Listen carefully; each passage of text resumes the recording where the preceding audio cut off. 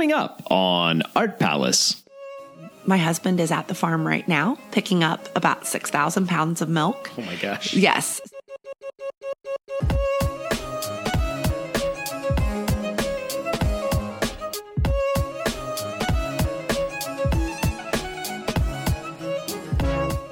Welcome to Art Palace, produced by Cincinnati Art Museum. This is your host, Russell Eyrig.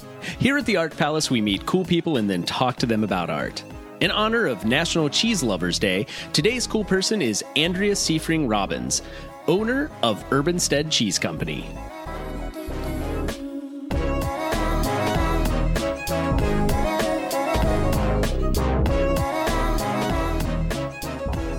So how did you get into the cheese biz? Yes. It's a big question that we always get at the shop, like, why cheese? And so, Scott and I, my husband, who is co-proprietor, and he is also our head cheesemaker, he's been in the food and wine industry for about 30 years. Okay. And we've been married this past year was 10 years. And we knew that we would always own a business together, and it was likely in the food space. But based on his background, we also knew we didn't want to be at a bar until 2:30, 3 a.m. Yeah. And, he is a certified sommelier. So wine really makes sense, and he has an extensive wine knowledge. We didn't want to run a traditional wine restaurant either, but we've always traveled a lot. And because of his wine background and the restaurant space that he's operated in, cheese has always been present. It's always been, wine and cheese, it's there. If he's doing wine tastings, he's likely got cheese. And through some of our travels, domestically and internationally, and I think for us, it really hit the most. We were in California on a wine trip, and we were at Cowgirl Creamery in Tamales, California, near Tamales. And it was really approachable. If we were in Wisconsin or Vermont or California, we'd all see a lot of cheese, right? Yeah. And we'd all be very familiar with how cheese is made, and we'd be really exposed to it, but not so much maybe in Southern Ohio. And it was this, I had these visions of cheese being this complex place that you would visit. And it was just really, really approachable, simple. We were able to get a small cooler, and we were able to get some cheese. So as we went to different wineries, we had this amazing cheese with us, and there was windows into the production room, and it gave us it dawned on us, this may hit all of the priorities. It's contributing to the local food scene. It's making an incredible product. We are makers. And so it was always in our blood to make versus serve a product that somebody else makes. And it deserves to be noted, both of our grandparents were dairy farmers. Oh. Yeah. So it's neat to be able to contribute. I don't want to be a dairy farmer. Hats off to all dairymen out there, because it is a hard job, and one that is not typically highly lucrative. And it's 365 days a year, twice a day. And so this is a way to participate and support the dairy community, but not milk cows. Right. And still contribute to the local food scene in a really meaningful way. And we saw a business opportunity that there wasn't a lot of cheese making in Southern Ohio. Yeah. Was that part of the decision too, of just sort of seeing this gap, essentially? Absolutely. Yeah. And also a gap in knowledge. So we, most of us purchase our cheese, say, at a big box store or maybe at a lovely cheese shop, and there's such a long story about cheese before it ever gets to the table and before it gets to those shops. And we wanted to provide transparency of the story behind cheese, and from farm to city. It was important to us to really flip the table and do this in an urban environment. It's why we are Urbanstead cheese instead of farmstead cheese, as we're doing cheese making in an urban environment. A lot of times cheese is made maybe close to the farm or on the farm in more rural areas. And that's an interesting hurdle, because how do those individuals get their cheese to market? And so they're going to farmers markets. They're obviously through distribution channels, but we saw an opportunity to do this in an urban environment, satisfy our goals of investing in the city of Cincinnati, and being a part of the community, but also making cheese, being able to serve.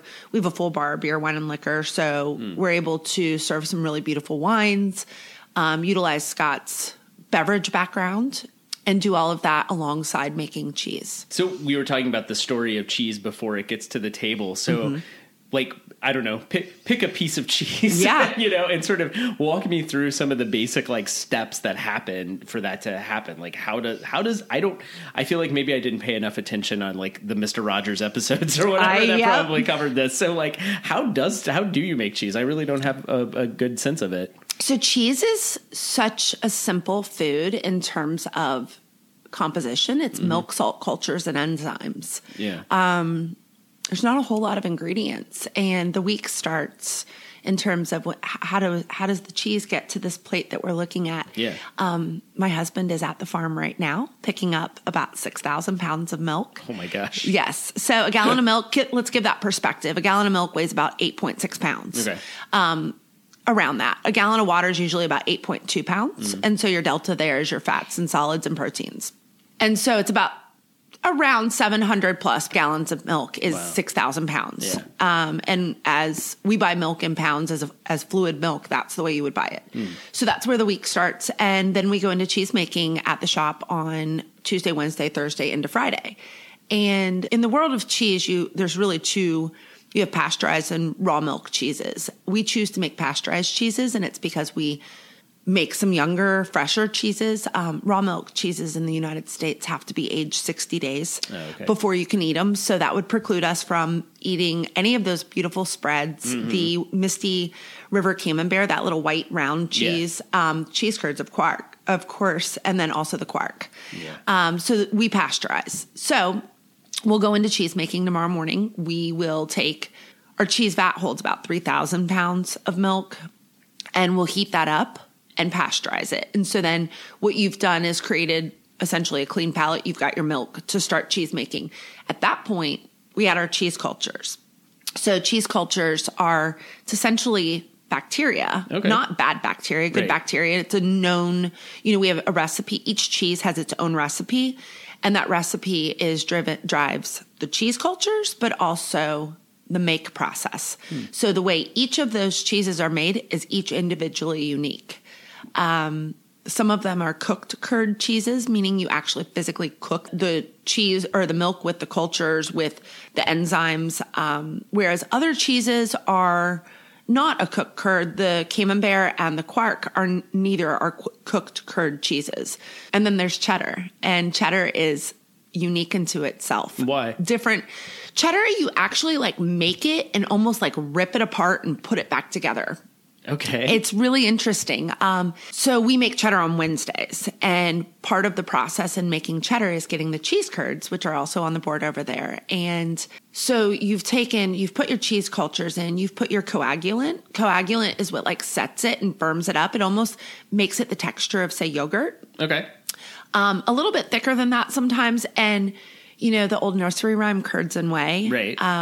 So you take harps or cheese knives, and they're little thin wires, and you take them through that yogurt, and at that moment you have your curds and whey. Oh, okay. And so it's a really loose curd, not like these cheese curds. And that's the moment at which, if it's a cooked curd cheese, now you turn the heat on in the cheese vat, and it's going to cook them. And what it's going to do is tighten up those loose curds. You'll almost always pull off your whey at that point. And then depending on the cheese, different things will happen. You cook them, you'll drain your whey, and then you get like this mat, and you put it in molds, like cheese molds, like the round molds, and it goes into those, and then you press it, either light press, heavy press. Cheddar's a really heavy press. Okay. But cheddar, different. So you've cut those curds, you've pulled off your whey. Now you've got this mat, and you cut it into these big slabs, and you go through a process called cheddaring. And cheddaring is you take those slabs and you keep turning them. Oh, and what you're looking for is where you've got you can see the curds, in this mat, that you can see the definition of what those small curds were. But as you flip them, they get smoothed out, I'm going to say. And so you keep flipping them in a rotation, and you press them down, and what you're wanting is those proteins cheese is all about your proteins, fats and proteins, but a lot about those proteins coming together. And it gets really strong to the point that you could hold this 2+ foot long slab up by one end, and it's strong enough to hold its own weight. Okay. And then you take that and you run it through our curd mill. And at that moment, now you cut those into smaller pieces, and that's the size cheese curds you get off that. You would not do that with, say, Gouda or our Tome or Camembert, any other cheese on that plate. And then you go through the process of salt. So the fourth ingredient, milk, salt, cultures, and enzymes. Your fourth ingredient is salt. So all cheese gets salt. Somehow salt has been added to all of those cheeses. The Misty River Camembert goes into a little brine, and it floats in a brine for a really short amount of time because it's small. And so maybe it only brines for 5 minutes, whereas the Gouda, which is a big 16 to 18 pound wheel, brines for 48 hours. Okay. Cheddar gets salt directly applied, and then through the process of it draining its way, it's still losing some of that salt. Quark, we add salt directly to. And so each of the cheeses is really different. Quark's an interesting, we're talking about cooked curd cheeses. Quark is not a cooked curd cheese, and we make it in the traditional way that they would make it in Europe. And that's really what we're looking to do here is old world style cheeses. It hangs in these really tightly woven cheesecloth bags, and they're about that long. So probably about 4 feet long. And you fill them up with the curds in the way that we talked about, and they drain their way through that cheesecloth. And so what you get left over is this product, and we add a little bit of salt to it. So each cheese is really different. Cheddar, we call cheddar is a very sturdy cheese. Okay. And, you know, to give it perspective, Gouda presses in our cheese press at 20 PSI overnight. Cheddar presses at 50 PSI overnight. So what we do is, so we have the cheese curds now.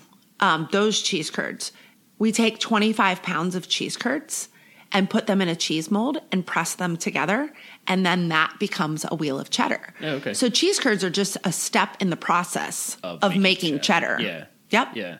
So I'd heard that like that sort of yellow color that we see with cheddar is like not ever real, right? That's like it's correct. Just totally artificial if you see. It is. Yeah. So that would be annatto. ANNATO is the dye that's used to dye cheese.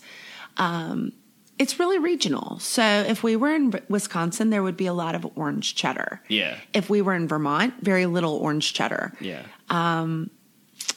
Europe, not a lot of orange cheddar. Right. But one of the ways that the reasons that cheese came to be dyed, and this isn't the only reason, but it's a little bit of the story, is that, so think like old world style cheeses, a farmer's taking their animals, sheep, cows, whatever it is, goats, into the mountains. They're eating flowers. There's beta carotene. That beta carotene causes their milk to have this beautiful yellowish, orangish tint. And it's the mark of a good cheese because you can taste it. You know, we call it in the wine world, it's terroir. In the cheese world, it's also terroir. So what they're eating is coming through into their milk. If they're in a patch of onions, your cheese might taste like onions. Yeah. But in this case, they're eating flowers, the beta carotene, it colored the milk. And then the cheese got a beautiful golden tint. So that's part of the reason that we started coloring cheese orange, is that we're mimicking that. But then it became more of a regional thing. Yeah, so just like an expectation of what you expect your cheese to be colored. And probably a way of distinguishing it too from other types of cheese too. Like when you see it, you just go, oh yeah, that's cheddar right there. And also traditions. And, you know, cheddar is a really interesting cheese. So what we make, our street ched, is a cloth-bound cheddar. Less than 1%, right around 1% of cheese in the world is made in a cloth-bound format. A lot of cheddar is made day one. It's packaged into plastic. And, you know, think like the traditional loaf, like almost like the rectangular style of cheddar that's orange. It's in plastic. It's aging in a refrigerator. It doesn't get the ability to breathe. It's, you know, by nature, temperature or a refrigerator is going to suppress the cheese cultures from doing their work. We make our cheddar in a truckle format. It looks like a big cylinder. They're about 20 pounds each, and they're wrapped in cheesecloth. So take that 25 pounds of cheese curds. We pressed it. We've wrapped it in cheesecloth. We paint it in a rendered pork lard, which helps seal on that cheesecloth, but it also creates a moisture barrier. Still lets it breathe, but keeps it on there because like this cheddar that you're going to try today, it's been aging for 18 months. Okay. But it's in our cheese aging room, which mimics a cave environment. It's about 54 degrees, about 90% relative humidity, really high humidity. So it's getting a chance to breathe. It's got moisture. The cultures are still active, but they're not like crazy active because it's at 54 degrees versus say what a refrigerator is usually 37 to 42 is the average. So that's going to keep the cultures from doing their work. And in this case, with ours, the cultures are active. They're still continuing to work. And so cloth-bound cheddars are going to look really different, look physically different, but also taste really different than some of the non-cloth-bound cheddars. Yeah, yeah. And then you have more of what we probably in the U.S. think of as cheddar, some of your more processed cheese. We would challenge that this is artisanal cheese. And so a lot of your artisanal cheese makers are going to be doing cheese in this format. Yeah. I just told you before we started, like I was just in Brazil. And have you ever heard of Minas cheese? Oh, yeah. Yeah. Minas cheese is like my favorite Brazilian cheese. And, when you're staying in like Brazilian hotels love breakfasts. Okay. They do great breakfast spreads, but they always have Minas cheese. Like there's always like a plate full of Minas cheese and like cold cuts and fruit. And that's like my favorite thing is just to get the Minas cheese. One of the popular things to eat with Minas cheese is guava and guava paste. And so that they call it like a Romeo and Juliet. I like it. So it's like sweet and salty kind of idea. And so you kind of, get some Minas cheese and put a little like guava paste on it. Making me hungry. Well, I mean, luckily there's a plate of cheese in front of us. So, I mean, True. it's not like we don't have any options here. This is true. And maybe it's a good time to start, try sampling some things. So where should I start? What should I begin with? So anytime you approach a cheese board, you're going to start with the mildest cheese typically, because think about think about doing a wine tasting. You're going to go lightest to darkest. Okay. Kind of like the same thing. The quark with the honey and the blueberries. Okay, right here. Yeah. So quark is a really interesting cheese. It's like a fresh farmer's cheese. It's very German, Eastern European. And today we've got some honey and some blueberries over it, but it's a super versatile cheese. And it's a cheese that my husband Scott and I wanted to bring back to this extremely German city. Should I put a blueberry on there? I think so. So there's so many, they look very well. And you tempting. mentioned the Minas cheese with the guava, and so think about like that saltiness with the balance. It's almost the same. It is the same theory as like a chef putting fat, acid, salt. That you want that balanced flavor, and so the honey provides a little sweet. The quark is creamy, just a touch of salt, and then you've got a little bit of fruit with the blueberry there. What do you think? I love that. Awesome. Yeah, it is very mild. It's not a super strong flavor, but it's with the blueberry. I'm very glad I put that blueberry on there. I also love it with raspberries and the strawberry. So I'll try that. I always say that quark is it's kind of like goat cheese in texture. Okay. But it's goat without the barn. Yeah, it is like, you're right, the texture is really similar. Yeah. Yep. And I've thinned this a little bit. Usually it's a little thicker. And so at Urbanstead, not only do we have the full tasting room and you can come in and enjoy cheese, you can buy cheese to go, but we wholesale to a lot of restaurants and cheese shops throughout Cincinnati, Dayton, Lexington, Louisville, Cleveland, and some other cities as well. And the quark is one that the chefs have really jumped on. We've got, instead of a goat cheese toast, there's a quark toast down at Crown Republic. Okay. Different people are using it to bake. It makes an amazing cheesecake. I can imagine, yeah. So it's a perfect substitute for cream cheese. Say you're making that Cincinnati Skyline dip. Can be used with quark. Or the buffalo chicken dip. Yeah, You can use quark. Or let's say you were making maybe a streusel. You could use quark in there. Yeah. Amazing for baking. It can also be substituted for ricotta. Yeah. And I could totally see that. Stuffed shells. I really enjoy it also with some fresh dill, a little bit of buttermilk for a vegetable dip. The possibilities with quark are really endless. You know, Germans would eat 15 pounds of quark a year on average, but it's their yogurt. Oh, okay. And so you're eating it with the honey and the blueberries, put a little granola in there, a little different fruits. There's your breakfast. Yeah, I mean, that's when you were talking about like all these different things, like it could easily become like a sweet kind of, it could kind of go between sweet or savory because it's so mild. Yep. One of our team members does figs or dates with some balsamic and makes a really lovely dip with it. Quark is just an endlessly versatile product. Yeah. And it's been an exciting thing to see the people of Cincinnati, some people who've never seen quark and other people who maybe grew up in Germany or had a German ancestor and they're like, oh my gosh, I haven't seen quark since I was a kid. I think this is my first time eating it. And as far as I know, I mean, maybe I've had it and didn't know what it was called, but yeah. But it's been really fun to introduce it. Yeah. The three spreads that you have there, you have our Ohio Valley pimento and our beer cheese and our tomato basil quark. Okay. And so all three of those are quark derivatives. Okay. So should I try those next? Yeah. Or maybe because they have a bit more flavor, I want to take you to the camembert. Yeah. Right here? Okay. That camembert, definitely my favorite bite on there is take a piece of the camembert. Okay. And a little bit of fig jam and a bite of the strawberry and an almond. And it is, again, we're going back to fat, acid, salt, a little bit of sweetness. It's like the perfectly balanced bite. Okay. So just a little strawberry, you're saying? Yeah. Okay. I'm like gonna, and you said an almond too? Yep. Okay. This is a big bite. It is a big bite, but it's so worth it. Okay. All right. Here we go. Yeah, go for it. So camembert is like brie. Similar to brie. It's going to be different in shape. This is an untraditional format in the 3-ounce. And like Camembert de Normandy is made in Normandy, France. It's made from cows, the Normandy cows. It's a protected name, kind of like Champagne has to be made in that region. Camembert de Normandy would have to be. So this is a Camembert style. Yeah. Similar to a brie. Brie is going to be like the big a big wheel and thinner, and they'll cut it into big pie pieces, whereas Camembert will usually be a little bit smaller format. Again, this is a pasteurized, not a raw milk. So sometimes people are like, oh, I don't like that funky, like overly funky Camembert. But what they're thinking about is a raw milk Camembert. And that can be really, really funky.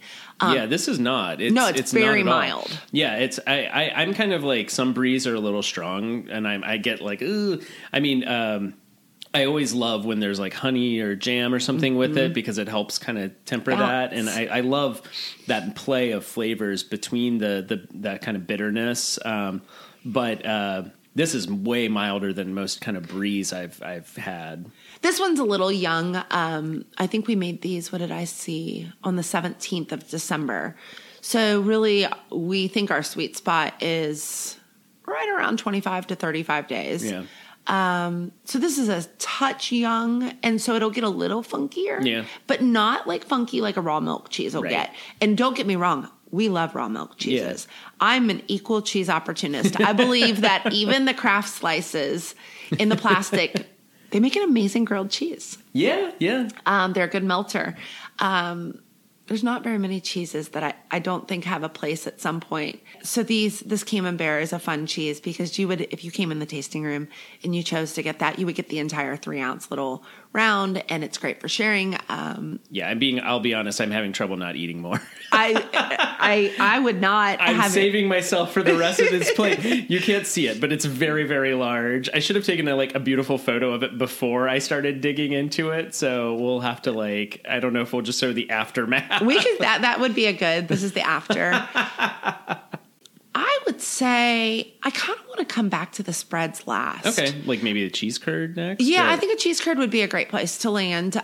So cheese curds are like day one cheddar. I'm assuming I'm grabbing the right thing. You are grabbing the right thing, yeah. And we make cheese curds every Wednesday. Most Wednesdays. We didn't make them last week. We took a little cheese hiatus at the new year. But fresh, squeaky cheese curds, and they're squeakiest closest to being made. And so usually about 5:30 on Wednesdays, we have a group of individuals in the tasting room waiting for those cheese curds to come out of the back. Really? They're still warm and squeaky straight out of the vat. And what it is there's air. And so these aren't going to squeak because these were made very, very slightly, Yeah. but not a lot, yeah. You can wake your squeak up by 10 seconds in the microwave. Oh, okay. And what it does is reactivates those proteins. Okay. And that's what's squeaking against your teeth. But like on Wednesday nights, they squeak because there's still air between the casein, between the proteins, and that air is squeaking against your teeth. Once they go in the refrigerator, it's going to start to stop the squeak. So they still squeak on Thursdays, a little less so on Fridays. But like I put my cheese curds in chili. And I'll do like a layer of chili down and then some cheese curds and then another layer of chili. And I pop it in the microwave and boy, do they squeak then. I just had chili for lunch. Ooh, if I we just could have had cheese waited, curds. I could have put cheese curds in my chili. There you go. My gosh. Okay. So those are cheese curds. And, so I get a lot of questions like, how do I eat the cheese curds? Well, they're awesome, high protein, really filling. Just like pop a couple of cheese curds, that you're looking for something relatively, I think it's healthy. I mean, if you're not like trying, like it's not as healthy as like vegetables, but, right. but it's also more of celery. satiating. Yeah. Because it's high protein. Yeah. And so like my mom, she just will pop a couple cheese curds in the middle of the afternoon as like a snack and that's enough to get her through. But then you've got some restaurants around town that are frying them and they are delicious fried. We've got another restaurant, Kerrigan over in Fairfax, puts them in a skillet. Okay. And throws them in the coals in their fire and with a chorizo jam on top with a warm crusty bread. Oh gosh, it's so good. And don't you use cheese curds traditionally in like poutine? That's right. And so there's a Yeah. couple people, there's a couple poutines made around town with our cheese curds. Yeah. And so you put that warm gravy over the top and there's your squeak again. Yeah. I was wondering, like, I feel like, I'm sure it's like cheese curds are not as popular around here probably as they are in like Wisconsin or something, but But don't you think that's possibly also because we go back to that we don't have a cheesemaker here? Yeah. I mean, there's a couple fellow cheesemakers here in Southern Ohio, but nobody making cheese curds.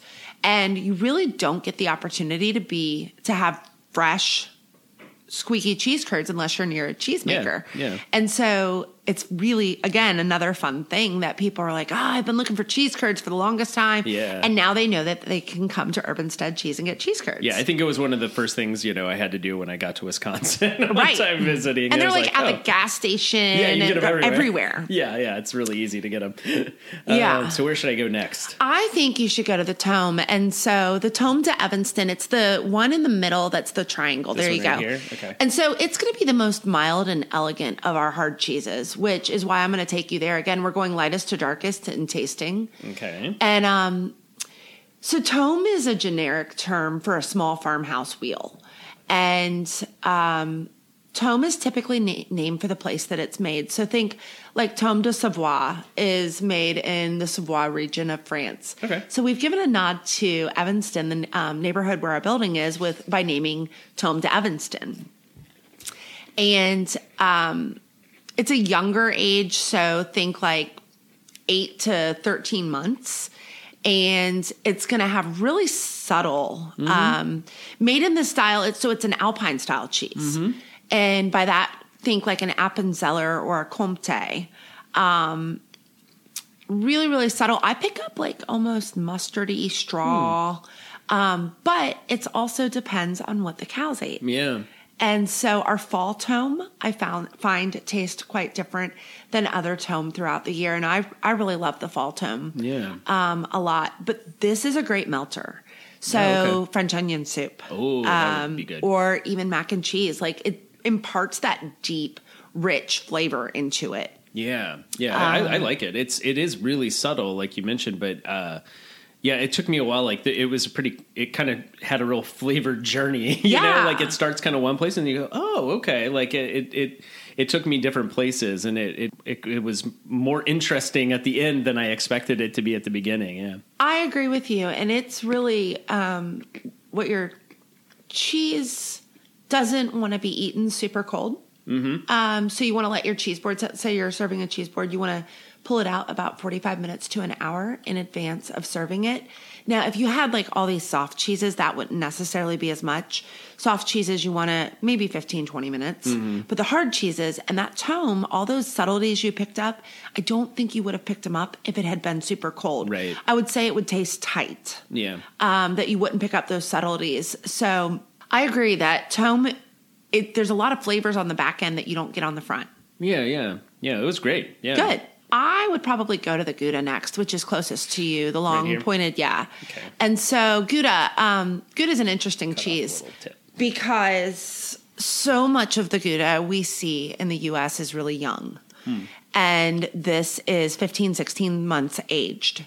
And so some of the biggest questions we get is, do you smoke your Gouda? And while we will have in the future the ability to smoke cheese, we have a smoke room that we haven't. There's lots of projects, and cheese making takes a lot of time. But a lot of times people smoke cheese to give it character and flavor that it wouldn't have an opportunity to get with aging. Yeah. But with a 15, 16-month age, I hope what you find is that this is a big flavor bomb. It did not taste at all like what I was expecting from a Gouda, because I think you're right. I've mostly probably eaten really young Goudas that are very soft, and this is harder. And so, it has that kind of more hard cheese flavor than what I was expecting. And so there's a lot more flavor than usually. It was tangier. Tangy, some butterscotch, some caramel there. And then you're probably hopefully picking up also on some cheese crystals. Oh, yeah. So when cheeses start to age and the amino acids break down, you get tyrosine crystals. And that's like the magical little crystals that people are looking for in aged cheese. And you're absolutely going to pick up on that in the cheddar. Yeah. Which takes us to our last hard cheese is the big guy. Here? Yeah. And I gave you guys a nice, that's my favorite cheese. A lot of cheddar here. Yeah. And so that's our street ched.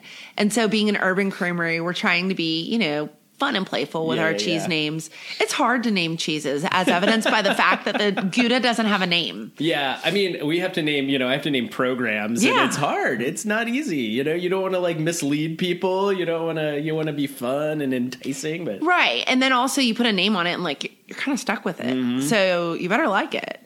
So that's our 18-month age cloth bound cheddar. And really, really proud of that cheese. And so annually we go to the American Cheese Society conference.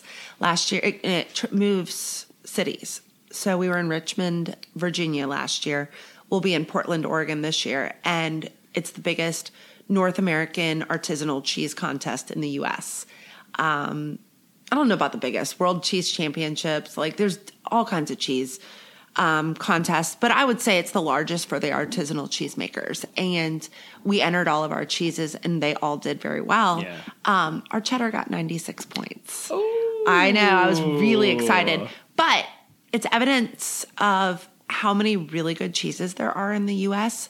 that we did not place and got 96 points. Yeah. 95 points. I think 95 points made us eligible to medal and did not place. Oh, wow. Yeah. But we haven't even been making cheese 2 years. February 13th of 2018 was our first batch of cheese in our facility. We had made cheese at home, but it's apples and oranges. Right. So we're really, really proud of the cheddar. Yeah, it's great. And it's not at all what you're probably expecting. But it does, it's probably harder than I would have expected from similar to the Gouda.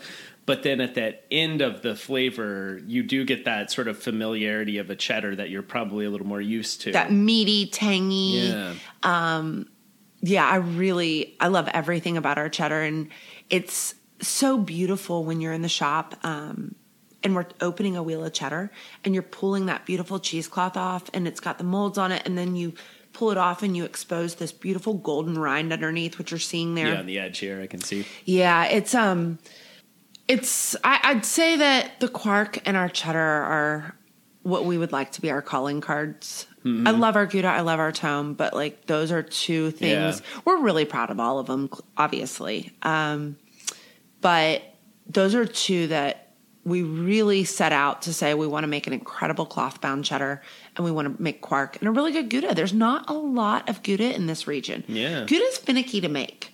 Why? It can be prone to going askew during the make process.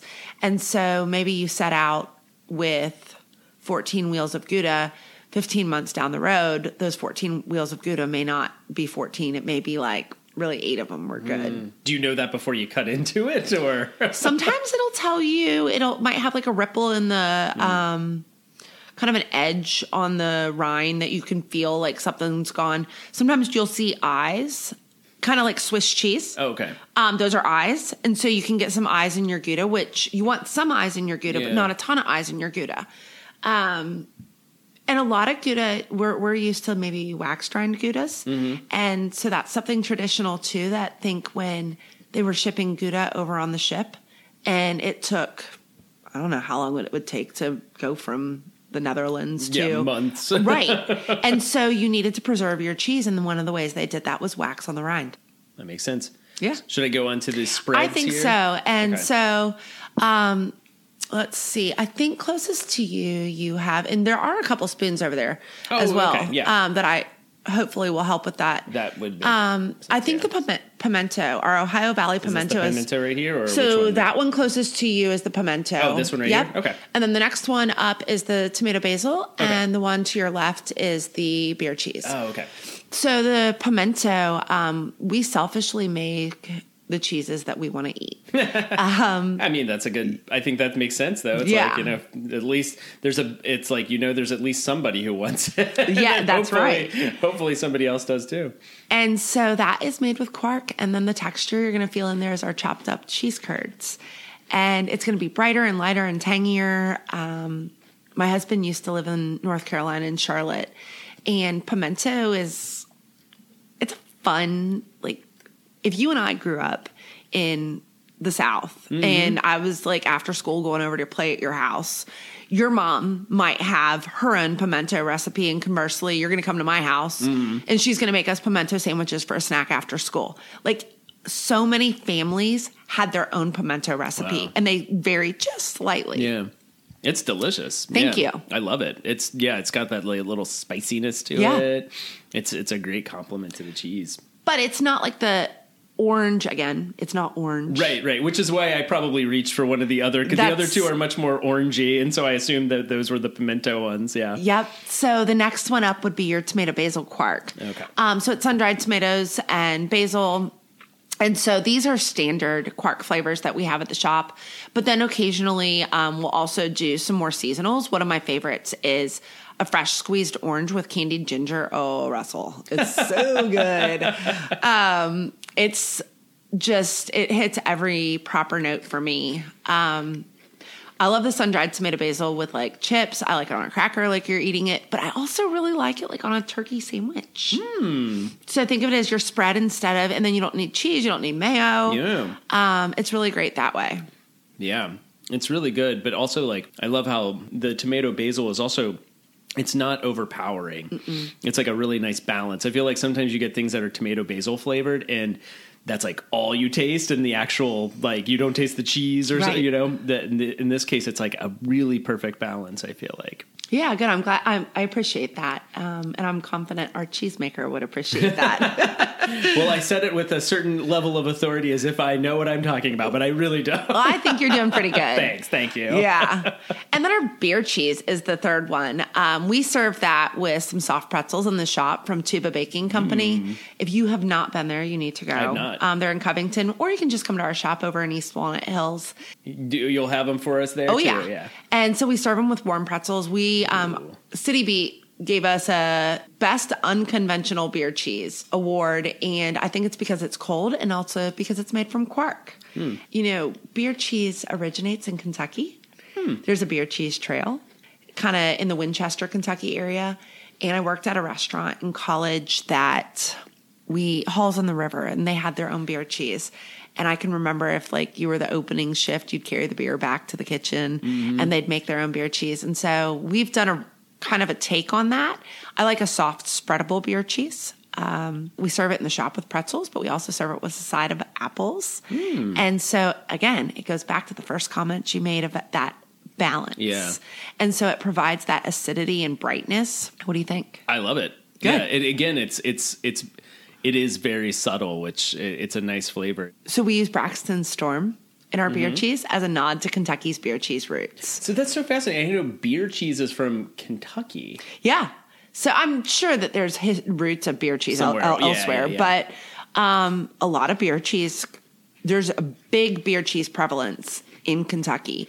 If we were to go to like one of the groceries in that central Kentucky area, there would be quite the variety of beer cheeses to choose from relative to what we could choose from like in our grocery stores. Interesting. Yeah. All right. I think we've done it all, haven't we? I think we have. Okay. Well, if you still do you have a favorite? You know what? I think my favorite is going to be I'm going to mess up the name. What was it? The Camembert. Yeah, that's exciting. Yeah, the Camembert with, as you told me to prepare it, I ended up, I think that was the one where I was like, I want more. Yeah. I mean, I want more of all of them, and but that one was probably like hit like all my spots, right? It's a really perfectly balanced bite. And then probably the cheddar was good. The other. I mean, both of them are really. They're both really really good, and I definitely was like, ooh, that cheddar, I could eat more of it, and it's definitely way stronger than that cheese. So they're very different. So it's a little bit like comparing apples and oranges, but they're. Well, that makes me happy because you have to choose what cheeses you're making before you really. I mean, not all of them. We're evolving and we're working on some new cheese. But you start building a facility, and that facility is built based upon the cheeses that you choose to make. And we really wanted to make some distinctly different cheeses. Yeah. So you saying that they're really different cheeses, but I like them, is exactly where we want to be. Yeah, and I think they're... Overall, I feel like I've overused the word subtlety today. Like I've probably overused it, but like it's maybe another way would be like nuanced would be a better phrase, because like all of them, even like something like the cheddar, I wouldn't necessarily say is subtle. Like it's a really strong flavor, but it's very nuanced. Like everything has lots of layers to it, and yeah, you can. I can definitely tell like. Oh yeah, this is a much higher quality cheese than, just the stuff I grab at the grocery store a lot of times, because there's just much more complexity to it. Good, that makes us happy. Yeah, that's great. Well, what I hope we could do is I have a little experiment for us to do in the galleries if you still have some time. Of course. Which is to maybe come up with cheese pairings with some paintings. Okay. So this could be a little weird and a little abstract, but we're going to start in a gallery where we have actually our only painting to feature cheese. And then I thought we could look around the room and just see if anything brings anything up for us. I'm game. Awesome. Thanks. Yeah.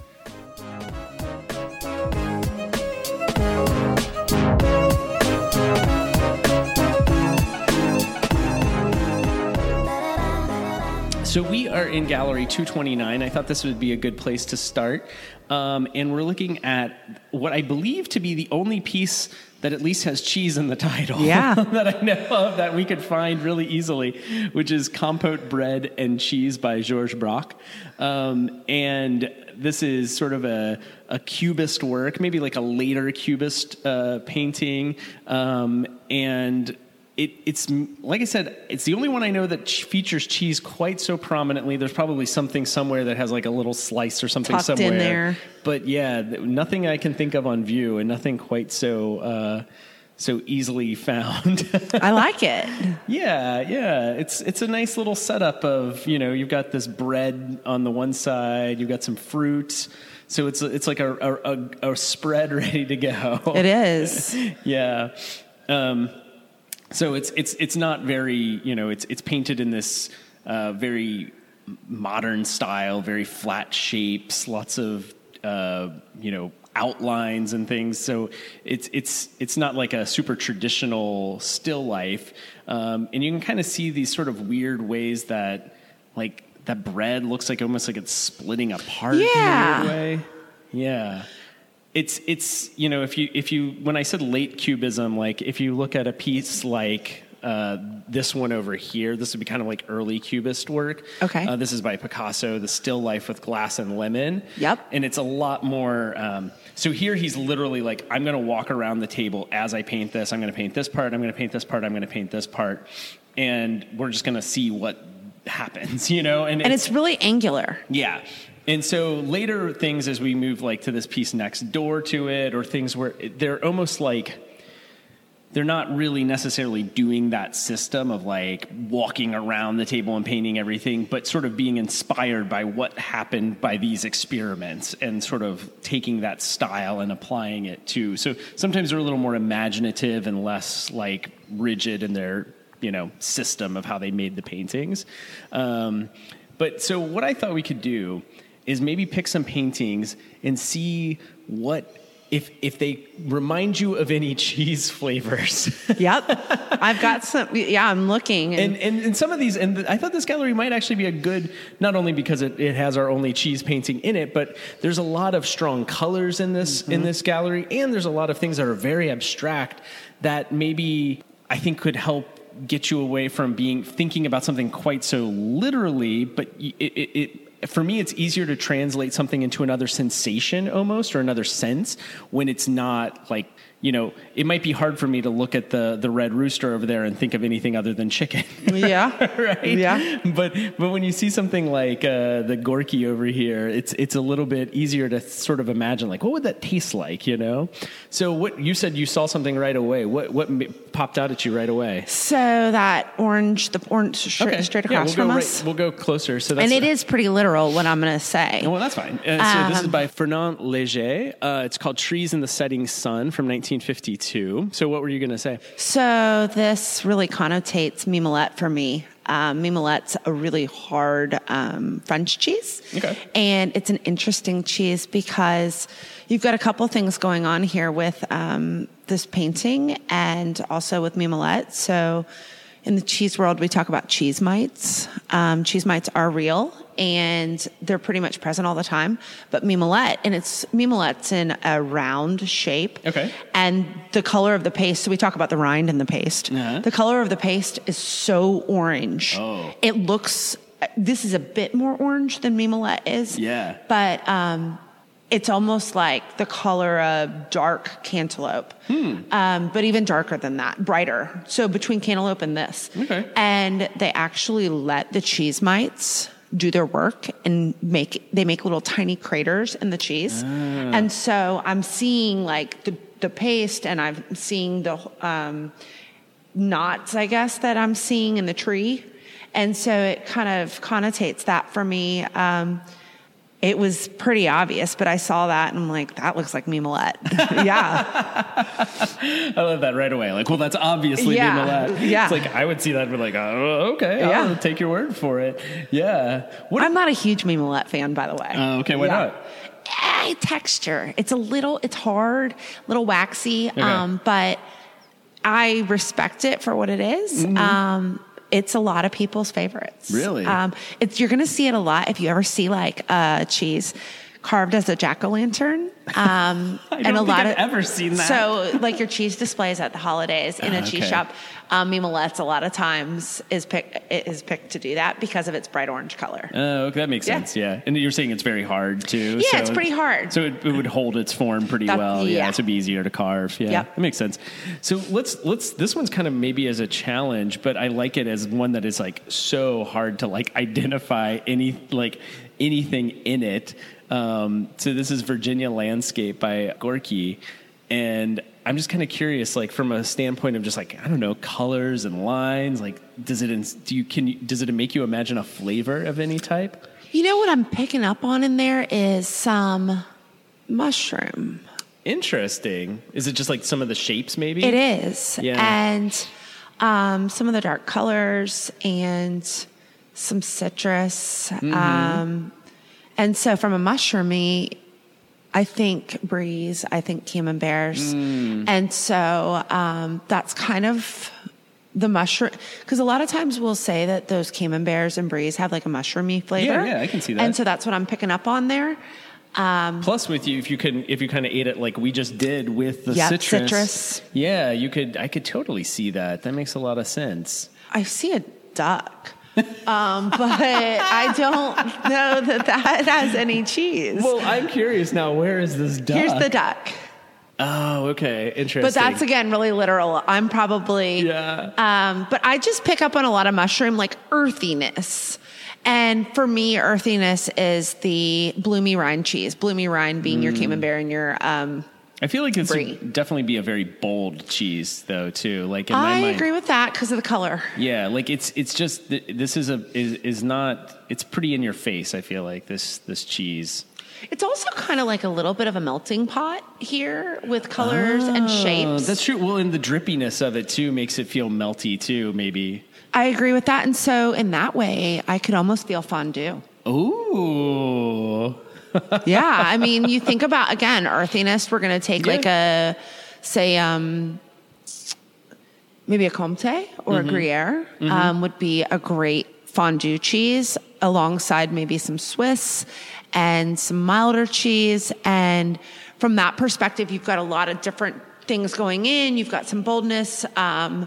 And even the sort of citrusiness of the wine in the fondue, that makes a lot of sense. I can totally see this painting pairing nicely with fondue. Yeah, and that's kind of what I either fondue or a very earthy cheese. Okay, all right. Are we going next? I don't know. I mean, there's so many. If you see something that screams out to you, I was thinking. Either of these two made me think of something. Yep, me too. So we're kind of moving towards this painting by Chaim Soutine, View of Surrey. I don't know if I'm saying that right, but I'm going to... It feels right. Sure. Yeah, that accent grave, yeah. I think we've got it right. Now that's an accent aigu. Oh, that isn't an accent aigu. Good point. It has to be the other way for an accent grave. Goes the other way, yeah. Yeah. So Surrey. Madame Reich, my high school French teacher, would not be pleased for that. I'm getting points from Madame Pearson. Fair enough. I like that we both had French teachers without very French-sounding last names. Yeah. Right. So this one, although it's France, like my brain wants to kind of go Spain with those colors. But definitely Europe. And from that perspective, I'm going to think like an artisanal country cheese. And so, I'm thinking like a Tome. Again, our Tome, but like we talked about Tome de Savoie, but a very country rustic cheese. Yeah. Maybe one made out, you've got the cows and then you've got like a true farmhouse wheel, a mild cheese. Okay. I wouldn't have probably been able to tell you what a Tome tasted like before today. Yeah. But yeah, now I could make that connection because there's also something about the way those flavors were all sort of like working together in the way that this landscape all sort of like it becomes one thing. Like there's buildings, there's trees, there's sky, but they all sort of become one thing, don't they? They do. And it's this weird slanted view of everything that maybe it just turns it into like a bit of a blur, It does. And so it's like an interesting, the way I experienced that cheese was like to sort of start at one side and then it kind of slowly turned into something else. And that's kind of what's going on here in a way. Like it kind of, if you start up in the sky maybe, or you start down at the bottom perhaps, it's like, I think I described it as it took me on a little journey, And this kind of, I feel like, does too. But if you weren't stepping back and you really zoom in, it's like, can you really tell from when you go from like road to tree to building to sky? It all sort of feels... It's really transitional. And the other interesting thing is you tasted our Tome today. Mm-hmm. If you taste another Tome, they're all different. Yeah. So cheddar kind of has a signature, right? Mm-hmm. Tome, not so much. Every Tome you ever taste is going to be different from another. Yeah. And so from that perspective, it's also why I kind of... and I'm just thinking more like a farmhouse cheese. Is what this reminds me of. It's the country. It's the buildings, but it's also the diversity that farmhouse cheeses present. Okay. And that feels, I can, like you said, there's some buildings here, there's some road, there's some sky, but it's not real clear where one ends and the other begins. Yeah. And I mean, that makes sense. It's a sort of it feels like a little village or something Yeah. too. So it makes sense that it feels farmy to you. Yeah, I like it. Was your eye drawn to anywhere else that made you think of something? I really like this one over here, but I'm Which one? straight ahead. The orange and the blue. Yeah. So this is this was actually going to be one of mine that I was going to suggest, but I wasn't sure. Andre Durand's The Bridge at Le Pec. Another French. There's a lot of French stuff in this room, Yeah. so you're picking up on that. And there's a lot of cheese eaten in France. That's so, true. No, it's appropriate. I'm struggling with this one, and I'm drawn to it, but I think this is water. Yeah. So maybe I just could see sitting here and eating a light cheese plate. And so it just makes me think about a cheese plate in general. Okay. It just feels like a very pedestrian. There's a lot of people, and I could see you and I sitting down along the waterway with a glass of wine, a nice white Bordeaux maybe, and something nice, light and bright, some maybe some Gruyere and some Brie and some baguette. It just really connotates for me the cheese plate itself. Interesting. I think my brain goes to somewhere maybe a little different, which is that I can't sort of get away from this. The two colors that are really strong in this painting are blue and orange, and those are sort of very contrasty colors. Mm-hmm. So that makes me think of a very strong flavor when I think like of that it. idea. Yeah. So when I look at this, I think of something incredibly tangy maybe is where I go with something my reading. Really, really bold and in your face. Yeah, that's sort of how because I feel like this painting is very bold and in your face too. Yeah, I can see that. It just makes me want to be in France and sitting down with a plate of cheese. It's hard to separate. That's why it's you can sort of be in the place, which has a very different connotation, it does. Which is what you would probably want to do if you're by a river or Yep. If this wasn't France, let's say that we transposed this and that canal was maybe say Amsterdam, that would then make me think more of a Gouda. Yeah. But it's not so. So you're being very literal, though. I am very literal today, yeah. You can't I break out shouldn't from be that literal. where it literally is. Because I kind of wonder, would something this we can make this our last one here. This one is by Gauguin, which is a very different locale, even though he's French. Really tropical. Yeah. And I was wondering. I mean, I don't know if we necessarily think of cheese in the tropics. I know. That's what, yeah. It's not exactly an easy pairing, maybe, but.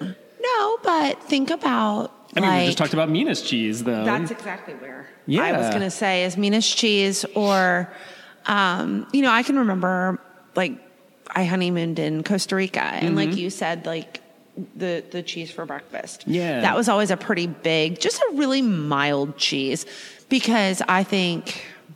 You're eating some beautiful citrus and some fruits. Yeah, it kind of complements maybe, it. And it complements it. The other thing that this could, I could really see, thinking almost like a coffee growing region. So think about a coffee, and sometimes you'll see cheese with coffee. Yeah. And I'm completely drawing a blank, but there is a cheese that they actually dip in coffee as breakfast cheese. And again, I can't think of it right now, but that's kind of what that makes me think. Or sometimes they'll even take coffee and rub the rinds of cheese. Yeah, I've had several coffee rind cheese, and they're pretty good. They're very good. Yeah. And so, this kind of makes me think of a coffee growing region, or just even it makes me think about a mild cheese with some beautiful citrus. Yeah, that makes sense. I mean, I think this painting, not only is it literally, a tropical location, but the colors and the trees, I always love that. I always feel like this painting smells tropical to me. I agree with you. And I almost can feel the breeze. Yeah. I think it's a really different painting in here too. Oh yeah, compared to a lot of the other styles. I mean, it's a little bit earlier than some of the other paintings. So if you look, this one's from 1892, and a lot of the things we've been looking at are a few years after that in the early 20th century. So it's close, but it is a little bit later. He's more of a contemporary of Van Gogh. Okay, that makes sense. Yeah, you can kind of see this is kind of just a little bit before some of this other stuff. So it's a good sort of prelude to what's going to happen later, but it's maybe has more in common with like our Van Gogh piece than it might. I love it with the cubism right there. Although you can see, I think I can see a lot of connections here between the Durand. I agree with that. So the sort of expressionistic kind of use of color in both of those are I think pretty similar. So you can I can make connections there too. But yeah. I don't know if did I go abstract enough for you in my connotations. Oh, no, you're fine. No, you do what you do. Yeah, you do you. I like it. Yeah. No. I want you to be you and bring what you got. So you're going to bring more cheese knowledge than I could ever bring. But I think that's the biggest thing about cheese is that and it's one of the reasons we're doing what we do is we want cheese to be approachable. We want to have an approachable cheese conversation. Russell, you're going to come into the shop and you're going to go, I don't know what cheese I need for this. This weekend I'm having some people over. Yeah. And a good cheesemonger should help you make those selections. And it's our hope that with the cheese community that, we have a lot of great cheese shops. We have a great cheese community, some really good cheese options in Cincinnati, and that we want to peel back the uncomfortableness about, like, again, it's just what you said, you do you. Yeah. Like, if you like that cheese, go with it. Yeah. Well, I'm glad you even, I like that you said you feel there's even a place for the craft single. Heck yeah. Yeah. So it's like, I kind of like that. I actually have a very similar outlook on art. I don't think I dislike the sort of delineations of high art and low art. To me, it's like, it's people making stuff, and you make this for one setting and you make this for another setting. And these things have different places that they were intended for, and different audiences in some case, but it doesn't mean, this thing is inherently superior always. No. Like, they're each doing their job in different ways, and you just kind of go like, yeah, that's fine. It's fine to enjoy this thing. It's great. Well, and you can come to the art museum or you can come to a cheese shop.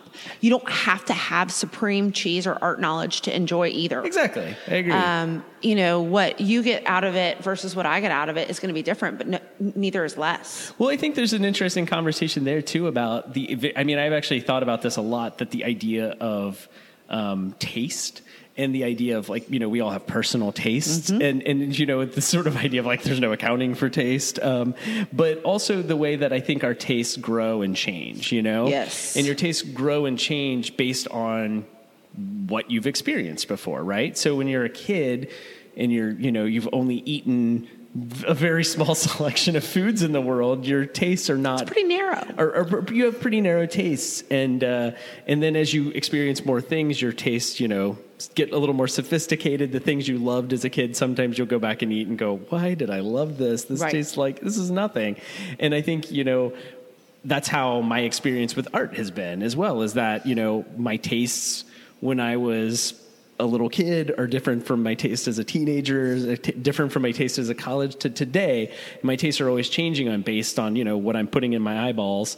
And it's similar to, what you put in your mouth. You experience those different flavors, and suddenly you realize, like, oh, there are different flavors out there. And they're all, like, I have an appreciation for all of them in different ways. Yeah. Or maybe, you've traveled someplace and this art connotates that travel for you. Yeah, sure. And maybe prior to traveling there, you didn't have an appreciation for it. Absolutely, yeah. Or you spent time in a gallery in another country and that opened your eyes. So I think you're absolutely right. Well, I'm glad we could find a connection between art and cheese. We did it. We did it. I was a little worried, like, oh, am I up to this task? But it works. You're fine. You are absolutely fine. All right. Well, thank you so much for being my guest today. And thanks for bringing us some lovely cheeses to try.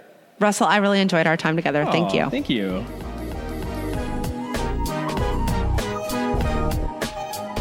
Thank you for listening to Art Palace. We hope you'll be inspired to come visit the Cincinnati Art Museum and have conversations about the art yourself. General admission to the museum is always free, and we also offer free parking. Special exhibitions include The Levee, a photographer in the American South, and Women Breaking Boundaries.